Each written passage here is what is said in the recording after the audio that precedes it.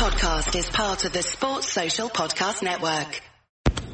Hello and welcome to the latest episode of the Brighton Rock Podcast. A matchday special coming up, but before that is also another Fanzine special. And with me today, joining the early doors at the lovely Caxton Pub, is three of the co-editors of the fanzine that we're talking about today, which is the Dogma fanzine, which has come out in recent months. We have with us Parker, who is the original founder, I believe, of the fanzine. Yep. I set it up. Excellent. Yep. And we also have Rich and James with us as well. Yep. Welcome to the podcast, boys. Thanks. So, great to have you all joining us. Obviously, you're all Albion fans as well. And that's probably a good place to start, if we could. So, I don't know, Parker, do you want to go first? Yeah. And tell me your Albion story in brief. Or not in brief, if you like. No. I mean, Albion fan, man and boy, I suppose, is the sort of cliche. But my dad's a big fan. All my family are big Albion fans. Yeah. There's a block of 9 of us, season ticket holders. I've been going my whole life. But, you know. Whereabouts are you in the Amex? West Upper. Oh, right. I'll look out for you. I'm up there as well. Oh, cool. Yeah. Okay. Yeah. Excellent. Good. Yeah. And so you go back to what sort of era? What was your first game? Do you remember? My dad, the 8-week cup final I didn't go to. I was too young. My dad promised me that if we won, he'd take me to the Charity Shield, which never happened. But I think I went to a couple of games that season. So I think 83, that relegation season. I didn't go to the cup games, but I think that was my first. Yeah. You know, I was very small, so I think my dad took me when I was perhaps a bit too small. But that was my first taste. Excellent. And early memories, early heroes. Anything particular stood out, or was it just it was all a roller coaster of? No, I suppose not from. Well, that's not from that era. I guess from later eras, I guess I still love a midfield maestro. So Jeff Minton, I used to love Jeff Minton a lot. Yeah. Robert Codner, I had a lot of time with Robert Codner. That Wilkins Codner, no tackling midfield axis was one of my favourite ever. Albion midfield setup. So lots. Yeah, loads of heroes. Yeah, loads of heroes. Yeah, brilliant, superb. And what about you guys? I don't know who wants to go next. I'll go. Yeah. Okay. Similar story in that. I mean, I got into it from my dad taking me when I was a kid. Started going in the 90s, I guess. Went to the Goldstone. I remember going to the Fans United game in the Goldstone and 4-1 against was it Hartlepool? It was Hartlepool, I believe. Yeah, I remember going to that and all the mist and that. That's my main memory of the Goldstone, to be honest. And then used to go to Gillingham as well occasionally. Yeah. But started going regularly, maybe early 2000s, mid 2000s at Withdean, obviously. Yeah. So that's sort of my story as well. You end up at the Amex in the West Upper. Oh, you're West Upper as well? Yeah, we're all West Upper, I think. Yeah. Excellent. Good. And this, by the way, in case you wonder who this is talking, we should say this is Rich as well. Just took place, everyone. Excellent. Sounds good. And then over to you, James. Finally. Family affair for me as well. My granddad started going in the 60s, and then uncle and dad followed him, and then when I was old enough I followed them. My first home ground was the Priestfield, believe it or not. The overriding memory is of what me and my granddad referred to as Dogma Alley, which was the alleyway between where we used to park in Gillingham and between the glamorous environs of the Priestfield. As if it couldn't get any more glamorous, Gillingham. So I think 140-mile round trip for a home game, Dogma Alley, and less than 2,000 fans in the Priestfield. If you can fall in love with it in that environment, then you're pretty much done. You were clearly a sucker for punishment. Definitely. Yeah. And I know I've always said if Kent is the Garden of England, Gillingham's pretty much the outside toilet, isn't it? Exactly. It's not great, unfortunately. Yeah. Speaking of areas, whereabouts are you from originally, by the way? I'm from Brighton originally. Grew up in Hove and Saltdean, and then went away for uni and lived abroad, and now I'm based in southwest London. But half my family is still down here. Yeah. I'm down here probably more often than I should be for home games and family and friends stuff. Managed to get down okay with the trains? Just about, yeah. It was actually remarkably painless in the end. In the end. Yeah. We'll get there in the end. Yeah. And I'm switching back to you, Rich. Are you Brightonian as well? I'm from Worthing originally. And still. Yeah. So, I consider that Brighton territory very much. I mean, to me, that's sort of the second town of the Albion. Yeah. Not just because I'm from there. It's like a massive Albion sort of fan base there. So yeah, that's where I'm from. That's where I still am. Never really been anywhere else. Yeah, brilliant. I mean, not permanently anyway. Not bad. Do you ever get to Worthing as well? I've done a couple of match day specials. I've been to Worthing in the past, but not lately. They're doing well now. They are so, doing well. Yeah. Great, and they get good crowds now. So I like to see it, but I've not been there for years actually. And for those that follow that element, a good twist of results at the weekend as well. They won away, and nearest rivals Enfield lost at home, and they're still the nearest team. Right. So, there are two Worthing teams. They're a second. Worthing United. Worthing United, yeah. As much. Well, I don't know what FC Worthing. They're like. Well, no, this is Worthing. They're Worthing, who are the main Worthing. Yeah. And there's Worthing United, who are like I might be offending people by saying this. They're like the smaller team. Right. Woodside Road is the big. Woodside Road. That's Worthing. That's the main one, yeah. Went there for a pre-season friendly. We used to play that, didn't we? Yeah, that's right. Season, yeah. Grand old team as well, I think, from 1885, I think they're formed. Really? Yeah, so older than us, I suppose. As in us, the Albion, not us individually. Obviously, didn't they're definitely older than us. Maybe collectively. Yeah, collectively. If they get too good, I might start feeling like I'm a glory hunter for not supporting Worthing. It's like when they're so far down, they're not. You support your local team, obviously, but I had no choice but to support the Albion, but. They were not really on the radar back then. But so I should be a Saltling United fan then, really. How far down do you go? And I played with them as well. So where do you go? Do you go to the local Sunday football in the park? Exactly. How far down do you go? Yeah. But I mean, it's getting to the point where you might be socially unacceptable to become a Worthing fan soon. Yeah, they've already escalated. Yeah, you could support the other Worthing team. True glory. Going against the grain. Yeah, exactly. Well, Parker, you're back to you then in terms of where you are. You're Brightonian as well. I was born here, but when I was quite young, my parents moved out to Shoreham and then Southwick. So I grew up Southwick, Shoreham over that way. Oh yeah. But I live back over there. I live 5 ways to Brighton. Brilliant, excellent. And you guys have devised this excellent fanzine, which I've come to know just from the last couple of episodes. I've got volumes 4 and 5. It is, I think I understand, is a quarterly at the moment, or thereabouts. Comes out 3 times a season. Thirdly.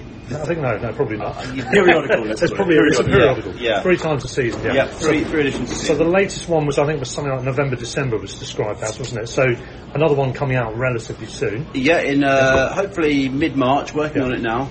Mid to late March. It depends on how the editor gets on with it. But over there, and the printer and the printer. Mortier James here. But yeah, it's coming together at the minute and looking pretty good. Excellent, brilliant. So I've got to ask. Take it back to the beginning. How did it all start? What brought it on? What inspired you to do it in the first place?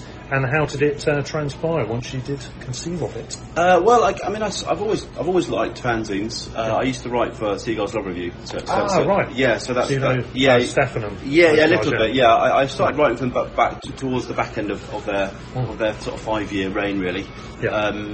But yeah, I've always loved fanzines. And I guess in that time we had in sort of lockdown periods, it was a time to have a think about what to do, and I thought maybe starting a fanzine was a good idea. I mean, we've always said since the TSLR went away, we've basically always been like, I wish there was a fanzine. Yeah. So in the end, you started one. Yeah, I have been hoping they might restart it, but maybe sometimes you got to step into the breach. When do they wind it down? Do you remember? I can't really remember. 2016, 17 maybe. I think 16, 17. They had a long run because they were going at Wibdene, weren't they? 5 years. I think it's longer than that. Was it? They were definitely around at Wibdene. Yeah, so it's about a 3 or slightly more than 3 year hiatus in general for Albion fanzines. I think we're talking, aren't we? Maybe a bit longer. Longer than that. It feels more like about 6-7 years. Yeah, maybe it was. Okay, yeah. And this is the thing, isn't it? It's a long running thing. They came into fruition a long time ago. Yeah.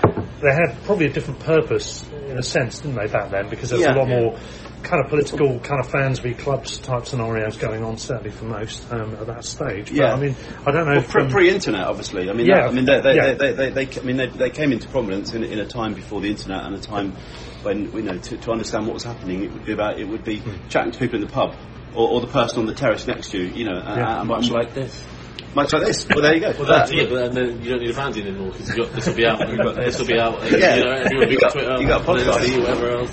That's the thing. You've got podcasts as the latest thing, obviously, amongst others, and YouTubing things as well. But in terms of the demand for fanzines, it could be easy to be thought that there isn't really a place for it anymore because it's less instantaneous. And yet, you guys have come up and you've produced something which I think has definitely got value, definitely got quality. I think the reason I think that is because it's kind of longer form stuff, isn't it? To a Yeah, degree. exactly that. So that's where we think Dogma fits into there's so much fan content, and it's, most of it's great, and lots of people doing lots of stuff, DIY stuff, which is really cool. But I suppose the days of people buying a fanzine for a couple of quid outside the ground and reading it on the train home, I'm not sure that really works anymore. But Dogma, it comes through the post. It's long form articles. It's things that isn't time sensitive. It's quite reflective. We can do lovely things with the artwork. That's the 3 season thing as well, isn't it? That's it's sort of a broad view of a broad view of things rather than a thing that's like every month. Yeah, I think that works well, because you can take your time over it, just focus on the quality rather than just trying to be under too much pressure to produce more content than probably is necessary. But with 3 or 4 a month, something like that would be, I think, enough for people to really they've got it takes a bit of a hunger for the next one, and then they've got something to get their teeth into when it comes through the post. And that is predominantly the way people will receive this fanzine generally. You don't sell it outside the ground or anything like that. Well, this is all subscription, isn't it? It's not really built for that, is it? No. It's not, in terms of physically. Yeah. It's got a flat spine. I'm a sucker for a flat spine, a proper spine. Yeah, definitely. Yeah. Well, that's yeah. That's James's. And it's numbered as well, obviously, on that spine. Yes. Yeah, definitely, yeah. I mean, short of having some kind of message that gradually builds up over time, I don't think you could have had any more there. Or like the programmes used to. Yeah, exactly, yeah. But I would probably say something like "fuck Palace." Over time. And people would probably work it out after about 4 or 5 letters. But anyway, it's a bit like catchphrase, isn't it? Yeah. Gradually unveil the message. Yeah. But no, I do like that. I mean, the type of subject matter that's being covered in this fanzine is variable, would you say, and it's all centred around obviously the Albion, around football culture in general, would you say, and around Albion football culture in particular? Yeah, definitely. I mean, we are submissions based, so it's what comes in, but we have quite a strict editorial guideline and tone, the stuff that we will and we won't publish. I think, speaking to what you guys were mentioning earlier about it being long form, it being more reflective, there's certain things that work, certain things don't.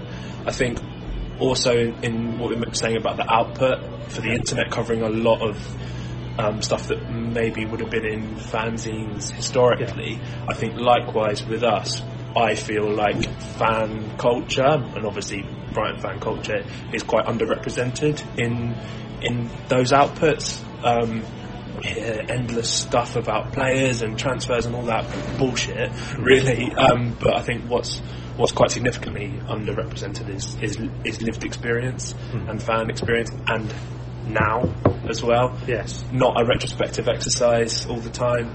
Something that captures what it feels like or what it is like to be a Brighton fan right now. So what I also like is and Parker, you said about kind of doing things, I can't remember what you said, something artsy, but it is artsy in a good way. There's kind of some pretty cool photography, kind of capturing some abstract shots, a shot for seagull against half of the stadium roof or something like that, or kind of just underpasses, kind of just showing the kind of the Brighton culture in general. I mean, it's about Capitan, of course, on the wall. Yeah, for sure. I mean, it's I suppose you could say it's about the football, but not really about the football in many ways, and it is the kind of cultural stuff that we find really interesting, and we think makes for a better fanzine, really, rather than kind of like player profiles or that sort of stuff, as James was saying. Yeah, excellent. We should honourable mention too, there was the North Stand Collective do one, don't they, as well? Yeah. So, just to frame it, there's 2 fanzines, I think that's it at the moment. Yeah, as far as I'm aware. Yeah, after that 7-year break, there's now 2. So that's great. Yeah. So it's something for other people. I saw it on the bar upstairs, actually. Yeah. Is that still the first issue of that? Or is there another one? The second one's coming out quite soon. I know that. I thought that was meant to be coming out. I know that because I've got a piece in it. Okay. Yeah. And I do think that one's probably more fanzine in the way you describe Back Pocket, kind of that the collective voice. Yeah, collective voice. I mean, it's good writing still. No, for sure. It's collective voice it's like the house journal of the NSK. So it's their members that talking about their stuff, which is great. So I think we coexist quite nicely. We're not we're chummy with them. So and and there's people that write for both and that sort of stuff. So I think there's a place for both. Yeah, I think it's a companion piece, you could say. Yeah. For those that want to expand beyond just one. Yeah. However, I certainly would recommend Dogma. In terms of if people want to get hold of it, just if you could tell us, how do they go about that? So I've already got it, so I already know, but for the benefit of the listeners. Dogmabrighton.com. You go on there, you subscribe. I mean, subscriptions are finished for the season now, but for next season you can subscribe. Yeah. And you can, at the moment, you can pre-order issue 6, which is coming soon. Subscriptions are a lifeblood of the thing for us. The way we're doing it, we need people to subscribe to keep it going.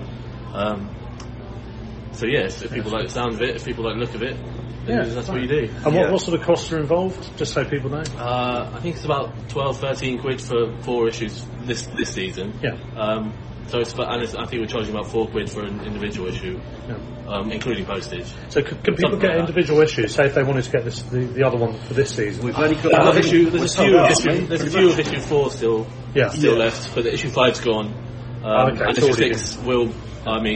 Because it's such a high quality thing to produce, we have to be particular with our print numbers and costs. So, just to reiterate, the best way to get it is to subscribe.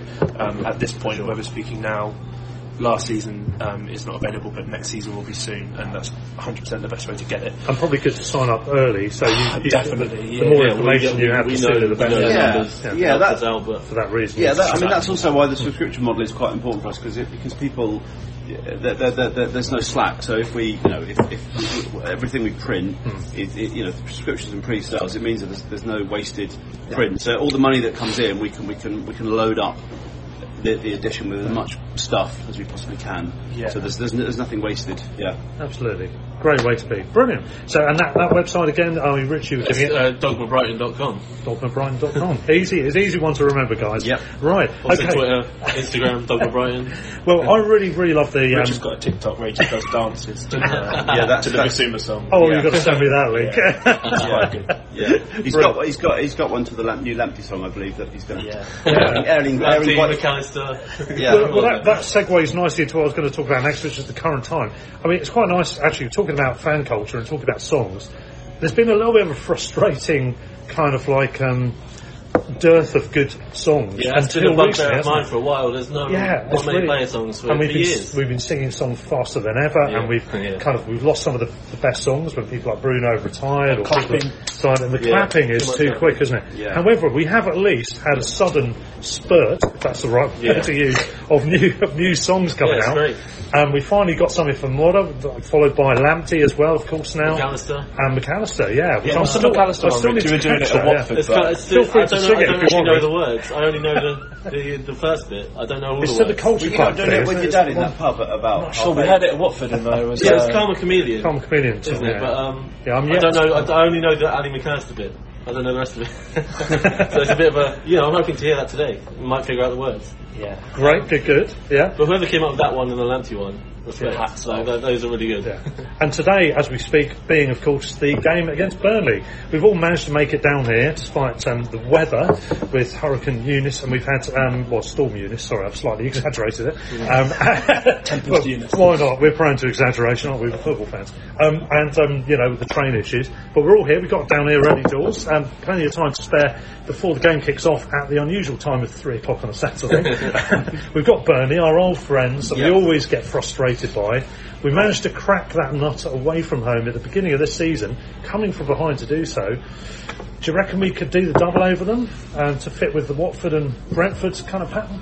I do, but could we get another round of drinks before we move on to that? Yeah, you can, absolutely. I'm not going to complain about that. Right? We will pause Is there. That right? Right, so we just had a little bit of a beer break, just restored ourselves to necessary levels. So we were just coming on to the subject of today's game, Burnley, the rarity of a 3:00 kickoff. Again, what's this, two weeks in a row? And next week as well, so it will be 3 in a row. Amazing. The perfect hat-trick. Sky Sports, you are spoiling it. Yeah, exactly, yeah. They don't want Albion Burnley on TV, do they? No, nobody wants that, to be fair, yeah. But in terms of today's game, I mean... We've got the result earlier in the season. We've done a couple of doubles this season. Can we do the double over Burnley is the question. There's a couple of factors obviously mitigating here. Dunk's been suspended I'm not going to go into another rant, but I think that was outrageous. Yeah, But anyway. I heard that. Yeah, I heard you on the other day. It wasn't clear and obvious. Anyway, but No, it's bullshit. Is what it's it was. bullshit. It's essentially Total what we're saying. bullshit. Yeah. Bullshit Yeah. and obvious. However, he is going to serve a one-match ban. Clear and obvious bullshit. I don't know. I haven't read actually any of the news this week, which is shameful lack of research. I don't know if Webster's okay in terms of he felt a groin apparently during the game. They said. Well, I did. Duffy and Veltman would be fine. Yeah, it's a Duffy kind of game anyway, isn't it, really? Duffy gets Burnley, he's going to love that. Yeah, Yeah. swirling wind, massive bloke, defending loads of set pieces, perfect. Yeah. Are we going to weather, on that pun, are we going to weather the storm and actually get the result here? Because I feel we will. I actually got a funny feeling we're going to win this one easily. It does depend on an early nice, goal. wouldn't it? That would That'd be depend. nice. I mean, We don't often win games easily, do we? No. Well, that's the problem, isn't it? And like, Exactly. I mean, although this has been a sort of season of things we don't normally do coming together, much like winning at Burnley earlier in the season. Yeah. So you think at some stage that dam is going to burst and someone's going to pick up some sort of hiding. Although it just doesn't really happen in the Premier League that much, does it? I mean, we're the draw kings, aren't we? And I think Burnley. Are they like second or third on that list? Not far behind us either in numbers, yeah. Yeah, so I think, But we do win some, which is why they're bottom and we're ninth or whatever. Yeah, good so, point. Yeah. it's not... Exactly. Don't bring logic into it. And we're getting very lonely at ninth, aren't we? It seems like people are leaving us behind in either direction. Yeah. On miles at the moment. I think we're guaranteed. Well, I think a win today and we might still be outside shot of Europe. Burnley got into Europe. We could get Yeah, into it. I mean, there's a Europa Conference or whatever it's called. It's like Is Burnley in Europe? But Burnley. This is the most Burnley. This is the Burnley way. This is when they got into Europe. You know this already, but they drew Aberdeen, didn't they? in their first game. It's the most Burnley thing possible. Aberdeen away. They love that. On a swirly autumn night, no doubt. Yeah. As well, yeah. Sean Dyche stuff definitely seems like the kind that favours a blue passport. Yeah. Well, I think We they're. cannot substantiate this, of course, but I wholeheartedly agree with you. And so does everyone else in Burnley, I'm sure. But anyway, Well, that's a whole different or story. nearly everyone else in Burnley, probably. Everyone white in Burnley. Yeah. But yeah, I mean, I think an early goal would help my theory of getting an easy win. If we don't get an early goal, it's going to be a tighter affair, of course. Yeah. And we are prone to a late goal as well as equalisers. So yeah, why not? I think so. They look in a long ebb. I think they've used one of the games in hand up. They're still not getting results. No. They've got the new signing in, and he looks kind of fairly lively. Is he fit or is he in? There was a thing about him maybe being injured, wasn't there? But he's just a big guy up front. And like we were saying, I think Duffy would like to play against him. Yeah. So I'm not too worried about that, and I see us with a win here. Anyone fancy anything other than a win? What are we saying? I mean, if you say a draw every game, you're going to be right more than you're wrong, aren't you? We're still going for that record, of course. Yeah. What is it? 12, and we need 17 to get the new record for numbers of draws in the Premier League season. But they should. I mean, they should have too much. I mean, the two wing backs are absolutely fabulous, aren't they? I mean, Lamptey and Cucurella. Cucurella, this is a dream combination. I mean, there's little better in the Premier League, I would argue. Yakamoda must be. I don't know what he's done not to score, but he's so overdue a goal. Yeah. I'd like to see Welbeck up front today. I think he'd. I reckon it's a game for him actually. Yeah, your classic centre forward type role, isn't it? Yeah, headers, a bit. that kind of thing. Yeah. The problem with when you play Burnley is that they're such a horrible team to play against. They kill the game, feigning into the whole shoot. I know that's they like to pretend that they're the opposite of that, but it's absolute horseshit.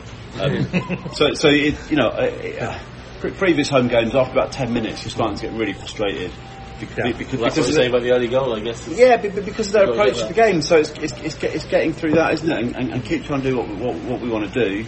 And maybe it's going to be another late goal that settles it. Maybe we have to be quite patient. And we just have to be careful of the sucker punch. I mean, is it Cornet, the guy Cornet? He looks like he could produce something out of nothing, and that is a slight worry, because on any given day, at any given moment, randomly, once a season even, that can happen. We do have a tendency to go 1-0 down to shit teams. Yeah, good point. At least we did work that one round last time we played this very same. Yeah, team, dare I say? Yeah, but we'll see. And back over to you, James. Any further thoughts on that as well? in terms of the game? How are you feeling about it? Conscious of the fact this is going to go out after the game, but yes. Yeah, this is all the this is And the it's definitely a mug's game. This is the beauty. Trying to predict anything, and I'm not a gambling man, but I don't know. We'll enjoy it, I'm sure. Up the Albion. Do you go for 4-0? I think, yeah, 4-0. Yeah. I mean, don't worry about We'll see. This is the beauty of it. I get this wrong nearly every single week, and I just go through the pain of actually recording that and then posting it after the game. But it's already painfully wrong. The usual pre-match bullshit is not recorded. To be fair, I'll keep it in there. I won't edit myself out, which I could have done. If you got it right most weeks, you could be a very rich man. Exactly. Or take Mark Lawrence's job.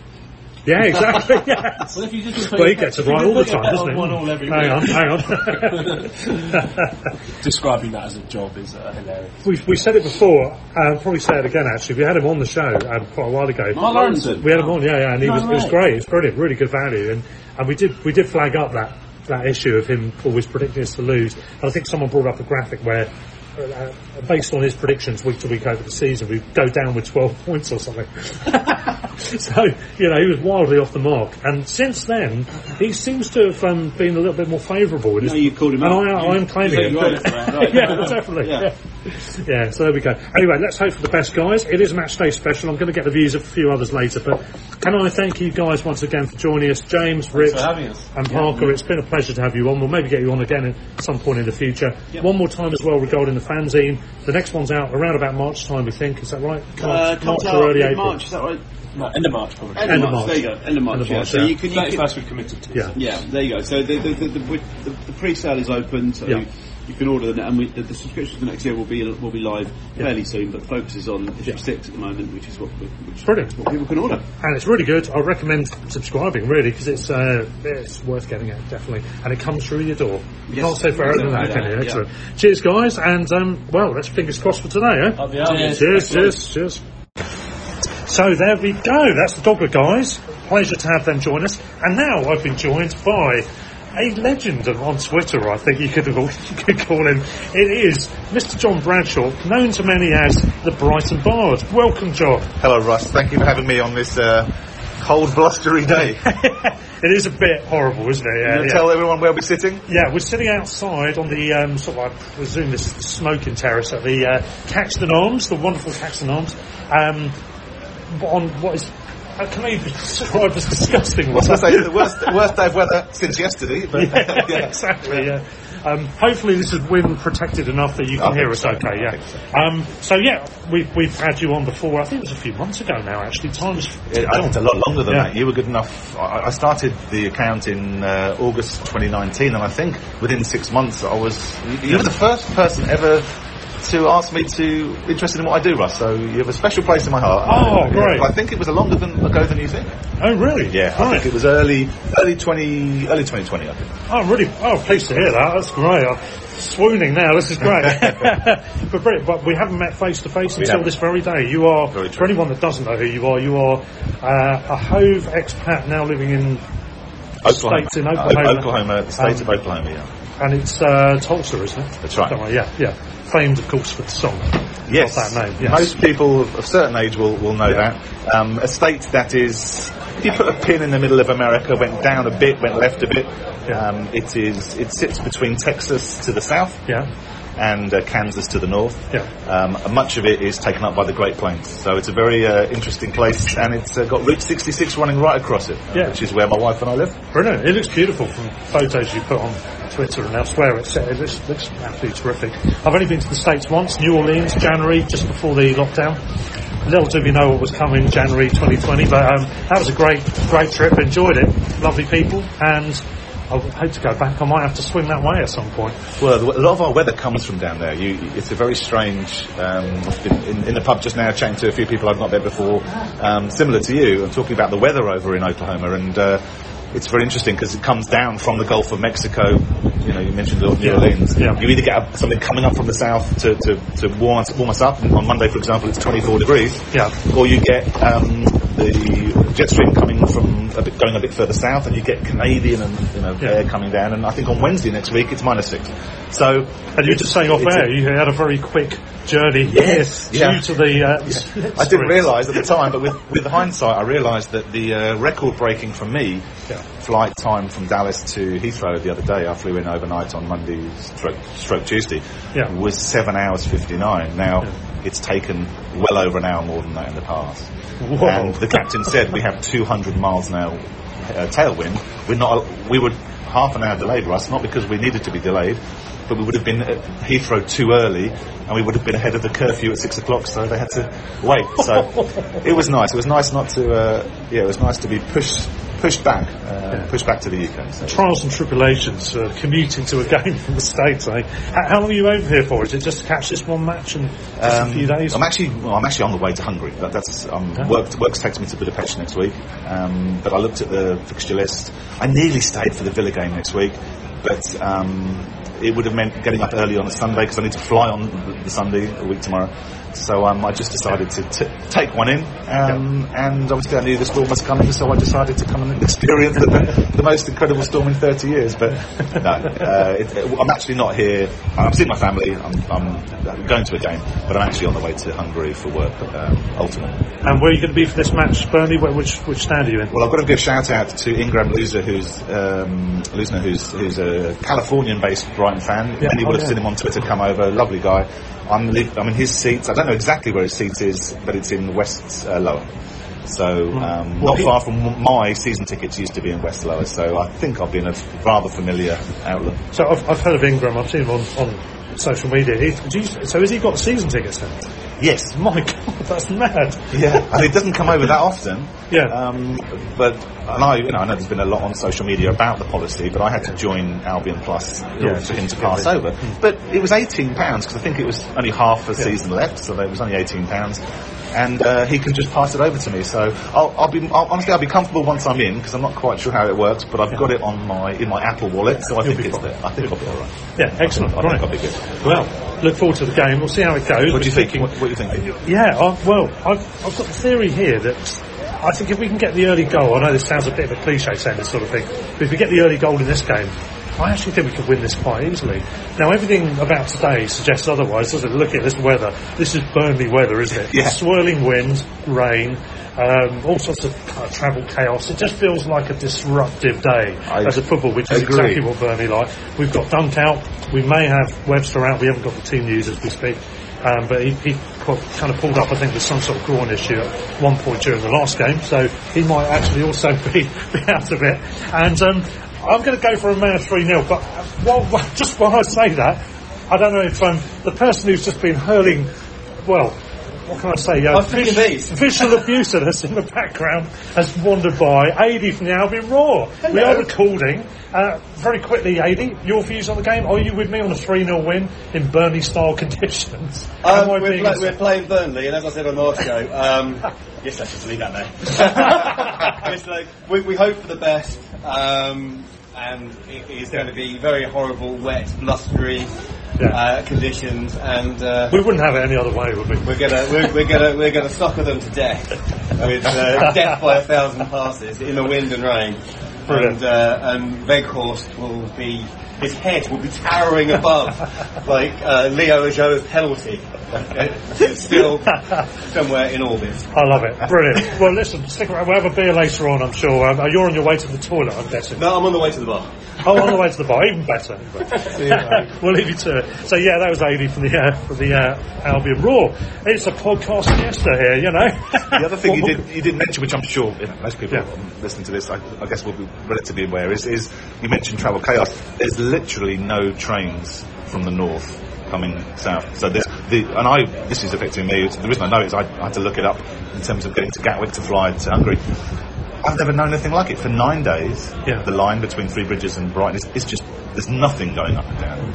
So it's going to be, I think it's going to affect the attendance, I would have thought, unfortunately. Yeah, including the Burnley fans. I know they've not taken the full take out. I think they gave one section back. Right. Which is not uncommon, but I'd imagine even those that are intending to come might have a problem. And for Albion fans as well. Yeah. We've got a number of fans in London and elsewhere across the Midlands. Yeah. and in the north, in some cases, people that travel down, it's going to be a nightmare, isn't it? Well, Burnley were going to fly, obviously, and they drove. They coached it, so that wouldn't have been. That would have been. I mean, that might have been our favourite. 6 hours? Do you think? 5 to 6 hours? Did a flight get cancelled or something? Yes. And then I was talking. Surprise! 24. Rather embarrassing than 24 hours ago, or a bit more than that. I was in the Caxton where we are now, and looking at Twitter, and at that point, the flight definitely was cancelled, but I assume they were on the way by then. They won't have driven down this morning. But that might be in our favour a little bit. I mean, a 6-hour journey on the motorway, not much fun. Because these days, I think pretty much even in England, everyone flies pretty much everywhere, don't they? And because of the public transport issues, the roads are likely to be worse as well. Yeah, true. This game could end up starting late, who knows? Anyway, it's pretty freezing out here, so we'll probably wrap it up very soon. Yeah? Firstly, just brilliant to see you again. It's superb. Great, my food's arrived apparently, so I'll have to go in a minute. But very quickly, I want to do a shout out to Smudge, who we've just both randomly bumped into in the pub when we met up at the bar. So hello to Smudge, and I hope you've enjoyed the game by the time you listen to this back. But John, it's been a pleasure. We'll get you on the pod again, zoom in from the States, I'm sure, in the future. Might see you after the game, who knows what's happening. But in the meantime, fingers crossed for today. And have you got a score? 2-0. 2-0 to us. I Lovely. think 2-0. I think it would be one of those games that 2-0 doesn't do us justice, but we'll get one early, hang back, weather the storm, and then get one last stressfully late. Yes. Yeah, absolutely. Well, I'll take that right now, to be honest. Anyway, thanks for joining us, John. Cheers. And we just realised we didn't do the poem that you were going to finish with, actually. So back to John. Well, I told you, I did tell Ross that I hadn't got one, but in bed this morning I wrote a quick one, because I don't like coming on it's a big honour to be asked to do something like this, so I wanted to do something in return. Honestly, great. So here we go. Congrats to the Brighton Rock Pod. 200 episodes and counting. Kick-off just a few hours away. In this pub, at least, the tension is mounting. Today, it's Burnley at the Amex. 3 more points would be a treat. So check out next week's pod for a match review with the dynamic duo. That is Russ and Pete. Wonderful. Thanks again, John. Cheers. All the best. Cheers, Russ. Right, Ian. Wet and windswept, walking up to the ground. You just described the weather as a bit perky. It's a bit perky today, Russ, I'm telling you. Are we going to win, though? Yes, we're going to win 2-0 today. 2-0, that's a popular one, actually, yeah. I'll go with that. Sounds alright to me. And where's John gone? There he is. John, you had brandishing a bottle. You better not take that to the ground, that's all I can say. Without a lid, Russ. No lid. No bottle top, that's okay. Yes, he hasn't got a lid. Your views on the game, we're going to win? I've always said it's a bit 0-0 or 1-0. Sorry. I'm not familiar with this concept. Yeah, I don't know, it's just... It's Burnley weather, isn't it? Well, we're bigging it up. Let's hope it's all for nothing and it's going to be actually a nice comfortable win. We'll see. Not a comfortable day, anyway. No, definitely not. This is horrendous. And now we are finally in the dry and the warm. West Upper, of course, as usual. Still with John, who we spoke to just now, but also now rejoined by Duncan. Seagulls! And thoughts on today? The weather, first of all. The weather's absolutely atrocious, although it is forecast to stop raining at about 3:30 or so. The wind's still going to be really gusty, so that might come into a factor. It's kind of 30 miles an hour, gusting 40 or 50, so that could be an error. But I just think I reckon it's a draw. I think it's a 0-0. No. Yeah, or a 1-1. Burnley have drawn 3 out of their last 4 games. Yeah. They are also draw specialists. They are draw specialists. They're also very well. They're on a great run of form, and football cliches. They're set up well. Sean Dyche is no mug, is he? Defensively, you've got Pope, who's not a bad keeper at all. Yeah. You've got Tarkowski and me. Yeah. Pope's been man of the match against us before. Yeah. And they do stifle us. They bore us into submission, don't they? Yeah. They're very, very good defensively, and they've been scoring the odd goal as well. Rodriguez, potentially he could pop up, that bastard. You bloody better be wrong about this scoreline. This will ruin my... 0-0. It's too much. Oh, God, no. What we should have done, we didn't see Alan before the game. Right. Alan predicted we'd lose at Spurs. I don't think he mentioned the score, but he did predict a 2-0 win at Watford. Yeah. So I was hoping to speak to him and for him to be predicting a win. But we didn't get the benefit or the luxury of that. So he's in the north, isn't he? Yeah, he is. Because I met him at the Stranglers gig on Thursday. Yes. 2 days ago. Yeah. So he's in the north. So maybe if we've got time, we'll go and see him after that. So were you walking on the beaches, looking at the peaches then after the gig? It was a little bit shitty, yes. Anyway, we'll see how it goes. Maybe do a half-timer. If not, we'll catch up at full-time. Yeah. Up the Albions! Yes. Right, half-time. And it's going really well, isn't it, Shibo? We're 2-0 down at home to fucking Burnley. Describe. I can't really describe it, Russ, but I reckon we're going to sort it out at half-time. We're going to come back and get a point out of this one. It's going to be 2-2. It's not often we don't turn up, but we have not turned up at all first half.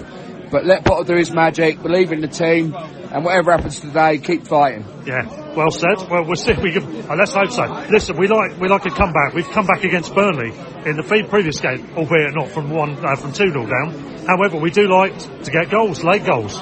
If we can get a goal early-ish in this half, then I'd fancy us certainly for the draw with a late goal to equalise. But we're going to have to come out fighting in this, aren't we? Duncan, you predicted a tough game, a little bit tougher than you thought. Yeah, well, much tougher. Credit to Burnley, they played very well. We've been rubbish. I think it's going to be, but just like I was saying, we're a side that doesn't give up. I think we will get a bollocking or an emotional sort of coaching by Potter at half-time. We'll come out, I think, like you're saying, get an early goal, and then we'll be emboldened. The crowd will get behind everyone, and then hopefully we can get a second and get the draw that I predicted. Yeah. There we go. Well, let's hope so. I mean, as we were saying off air just now, shambolic from us. We've been terrible, but barely able to string a series of passes together. The 1 or 2 times we've done it, it's come to nothing, except 1 or 2 moments where we had Lallana got in and had a header just wide. Really, probably should have done better. It probably was very close, to be fair. And if he gets it on target, a little bit too central with the goalie saves it, you'll say, oh, it's a good effort. But actually, it's no better than slightly wide, is it? So maybe that wasn't so bad. We did have a possible penalty claim near the end, which you missed because you were getting these drinks that we're having. But Shibo, you saw it, you said it was a bit of a tug, probably not a massively clear, blatant one, but... Yeah, I think if it's given, it doesn't get overturned. If it's not given, it doesn't get given by VAR. It's one of those that's a bit sort of 50-50, but it definitely looked like he tugged him back. But I am clutching at straws because we've been so shite. Indeed, and the controversial big man got the first goal for them, Veghorst, and then baited us with a celebration by the corner flag, where he did seem to injure himself, which is quite funny. He was still carrying that injury through most of the half. We'll see if he re-emerges. Either way around, the second goal looked like a pretty annoying deflection. But again, we let them in too easily. They cut into us far too easily. It was a very frustrating situation, to be honest, because we didn't turn up, and they actually, to be fair to them, did. They played quite well in a Burnley sort of way. They were organised, fixed units, but they came forward. They were looking for goals, weren't they? Yeah. Excellent. Well, let's hope for better in the second half. One final thing. Go on. It's not just the Albion that are having a poor half. I just had a steak and ale pie, and it was dripping molten everywhere. So normally you can eat Piglet's Pantry. Gorgeous. It tasted amazing, but just a little bit too liquid today. So sorry, everyone's having a mess. So when we said we got drinks, your drink was actually a pie. It was liquid molten steak and ale. Yeah. Marvellous. Yeah, dribbling everywhere. On to the second half then. Right, well, we said we might be able to claw it back from half-time. We were 2-0 down. Alan is with me to discuss how that didn't quite happen. We ended up 3-0 down. They had a 4th goal disallowed for offside, and we probably couldn't have complained if that 4th goal had gone in, really. Well, we could on the basis of an offside, but in terms of their the margin of of quality over ours. They were not a stunning team, but they wanted it, and we didn't. We were terrible today, weren't we? We're absolutely awful, Russell. I mean, I think we still have the capacity to play crap from time to time, and we were just like last second to the ball. Our passing was poor. It was just very, very disappointing today. Really, I don't feel. I mean, it's weird. I don't feel that bad for some reason. I don't know why, but it's still very, very disappointing. We had one shot on goal. I just looked at the statistics, which is very poor, and that was actually Duffy's kind of speculative. Not a great shot from somewhere, which was straight to Pope. It was terrible. Yeah. So and we had a few shots fairly close over from range, and that was it really. Nothing that really troubled Pope. No. I think. I don't think. I'm not even sure whether they actually announced a man of the match. Well, I don't think there is one really from our point of view. So I can't remember them actually making an announcement. So that just tells you everything you need to know. We started badly and carried on going as we were meant to really there, because they hit the bar before they scored as well. Yeah. Which I haven't mentioned yet. So right from the off, they were in our half for the first 5 or 10 minutes. We didn't seem to get into theirs at all. No. And when we did, it was all misshapen. We looked devoid of confidence. There wasn't enough good link-up play. We just couldn't string passes together really, could we? And I thought that Kukureya and Lamptey in the wide roles were getting into forward positions with a bit of space to run into, defenders ahead of them, players to take on, and they just looked really reticent to do so. For some reason. I don't know if it was based on something Potter had said in sort of building up the game in the dressing rooms, or whether it was a psychological notion they already had in their heads. But it almost felt as if they believed they weren't going to be able to do anything if they ran forwards. And if you'd taken them on, opened them up a bit, at least would draw some defenders off, make some spaces elsewhere. Maybe start to open them up a bit more. But they just didn't seem really on that, did they? And in the second half, they were back to being more of a Burnley, who simply just dug in, got dirty, got bitty and scrappy, doubled up on Lamptey at this stage, and stifled us. Yeah, it's just really the quick interchange of passes we usually get when there's always, a signature of our play this year has been the way we've always seemed to have a spare man all the time they can pass to, whereas this time there just didn't seem to be anybody spare to receive the ball. It was interesting actually in the first half that Potter did actually make a change where he swapped Duffy and Beltman. And Beltman was kind of linking up a little bit better with Lamptey. That seemed to kind of work, and I thought, this is interesting. But then that seemed to kind of fizzle out as well. That didn't seem to kind of... Yeah, that's right. The only other thing of note really for me was I thought Trossard did look quite lively when he came on. Ferguson made another appearance as well off the bench, but Trossard, he started to make some things happen. There was some link-up play. There's a couple of little patches of play where he was involved driving an attack with lots of quick little intricate interplay passes in their final third, I would say, around that area. Didn't come to anything, but at least he offered something. He was about the only ray of hope. We were dreadful. One shot on target. The thing is, we've got two managers this week and next week who I can just see them on the touchline. You had Dyche this week, and obviously he enjoyed it. Next week we've got Steven Gerrard. And I just do not want us to lose against the Steven Gerrard side. But, of course, that would be the first double inflicted on us this season if we were to lose that. As we lost, I thought a bit unluckily, the game at Villa Park earlier this season. I thought today's game was dreadful. I hope it's a one-off. We will at least have Dunk back next week. I don't know about Webster, but the sooner we can put this behind us, the better. I really hope that we don't get into a slump of some sort here, based on the fact that's now 2 defeats in a row, 5-0 on aggregate over those 2 games. Thanks partly to the VAR in the last game, but overall we've got to dig ourselves out of that before it turns into a bit of a rush, haven't we? Brought us down to earth. We've had a good season, haven't we? Maybe it's not such a bad thing to have an occasional game like this. But I have to say, I cannot stand this team. I can't stand this club, as in the opposition, not my own club. For the opposition, I assume. Yes, and yes, exactly. I can't stand them. I hate losing to them. They've had a bit of a hex over us, and this has got to be the worst one of the lot. I do think they're going to go down based on just everything else around them as well as what they're doing, despite today's performance. And if they do, good riddance, because apart from anything else, I find them objectionable.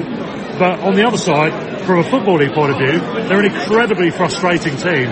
It's anti-football, I hate it, and I'd love to see them get out of the league, because it's a constant bane in our side, isn't it? It's interesting that Ashley Barnes got some applause from the He did, Rodriguez as well. I think it was applause. Was it applause? Maybe not applause. It was something. He got a reaction, didn't he? And I think Dale Stevens was unfortunate that he kind of came on.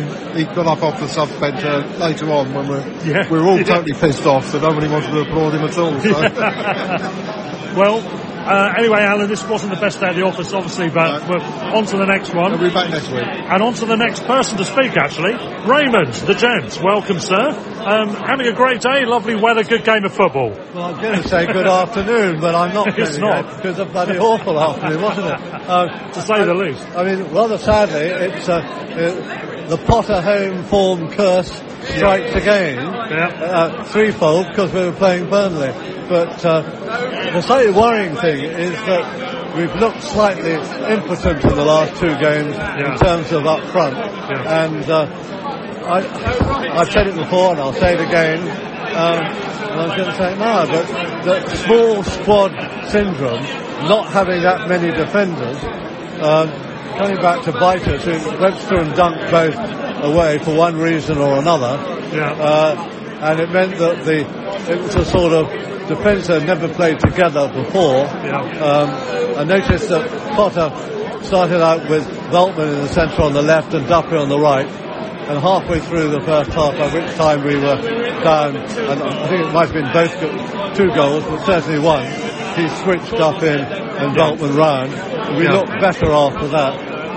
But and he moved Lallana further forward, McAllister back, gave us more physicality in the centre of midfield, which we lacked. But we lacked sort of purpose and direction. It seemed me. The second half, we played much better, and other than a short spell after they scored their third goal, we played with a lot more intensity. And actually, I suspect that possession stats will probably show that we dominated that half, possibly 60% in that half, but we didn't really threaten very much.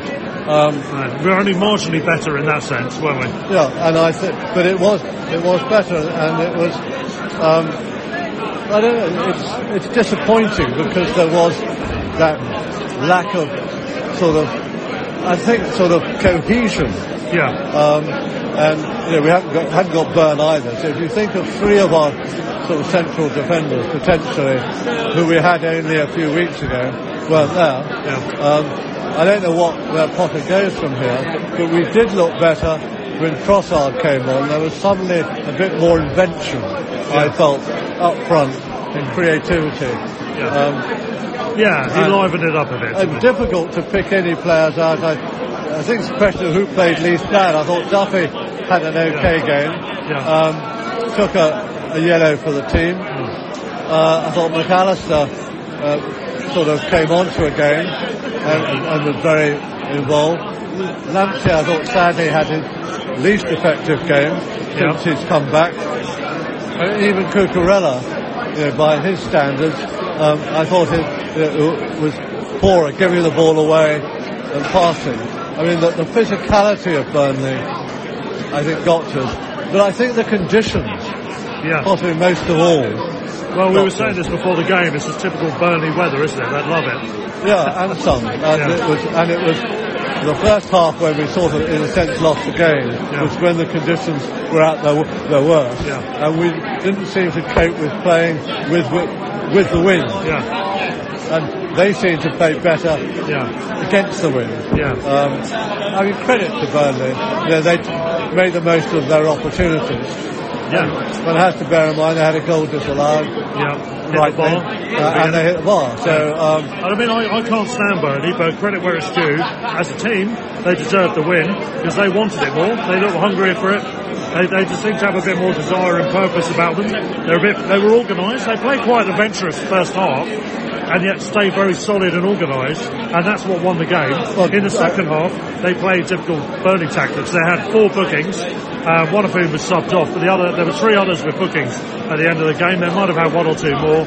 Lots of dirty tricks, time wasting. I mean, they went down.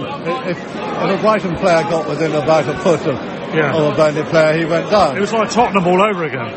Well, Tottenham were doing that. Tottenham every game because we played quite well against Tottenham. Yeah, that's true. I mean, it wasn't. I mean, hopefully next week when we're playing a team in the same colours,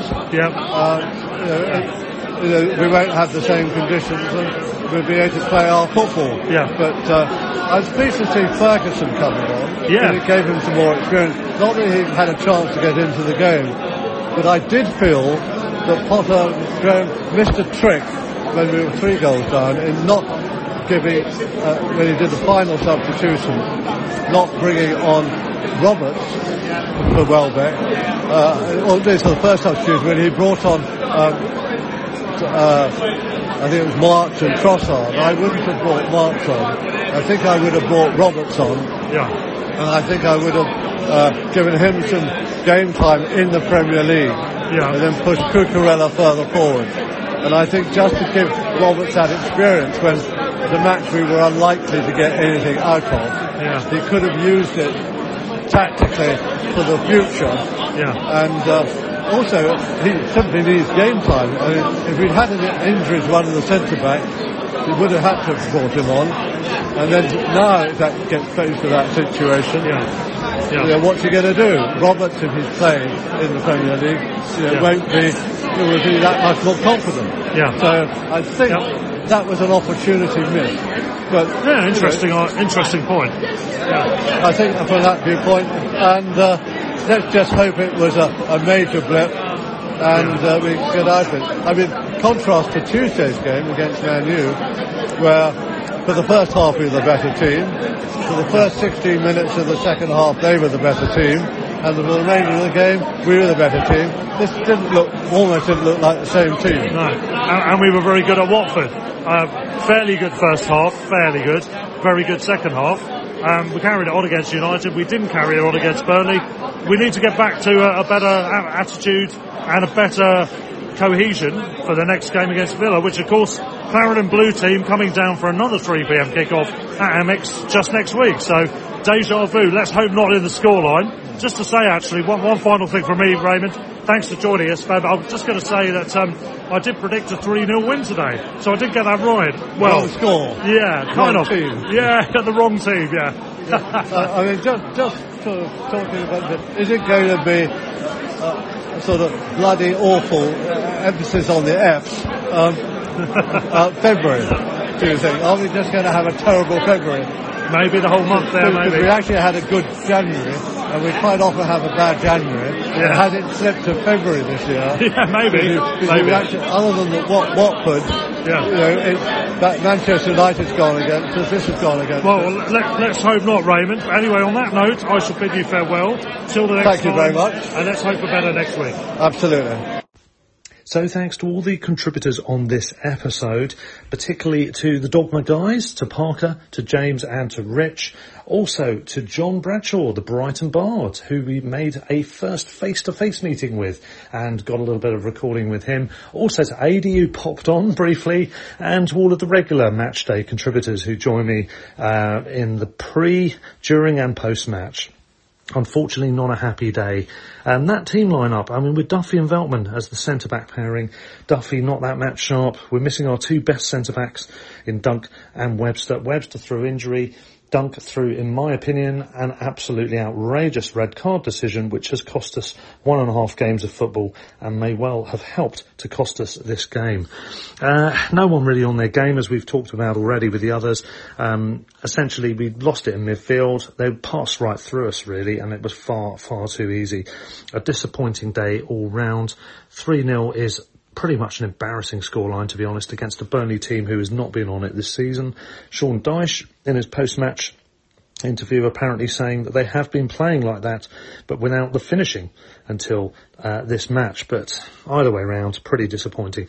Look at the stats, 69% possession to us, 11 shots to their 10, but very tellingly, only 1 shot on target to their 4, or 5 if you include the offside, I think.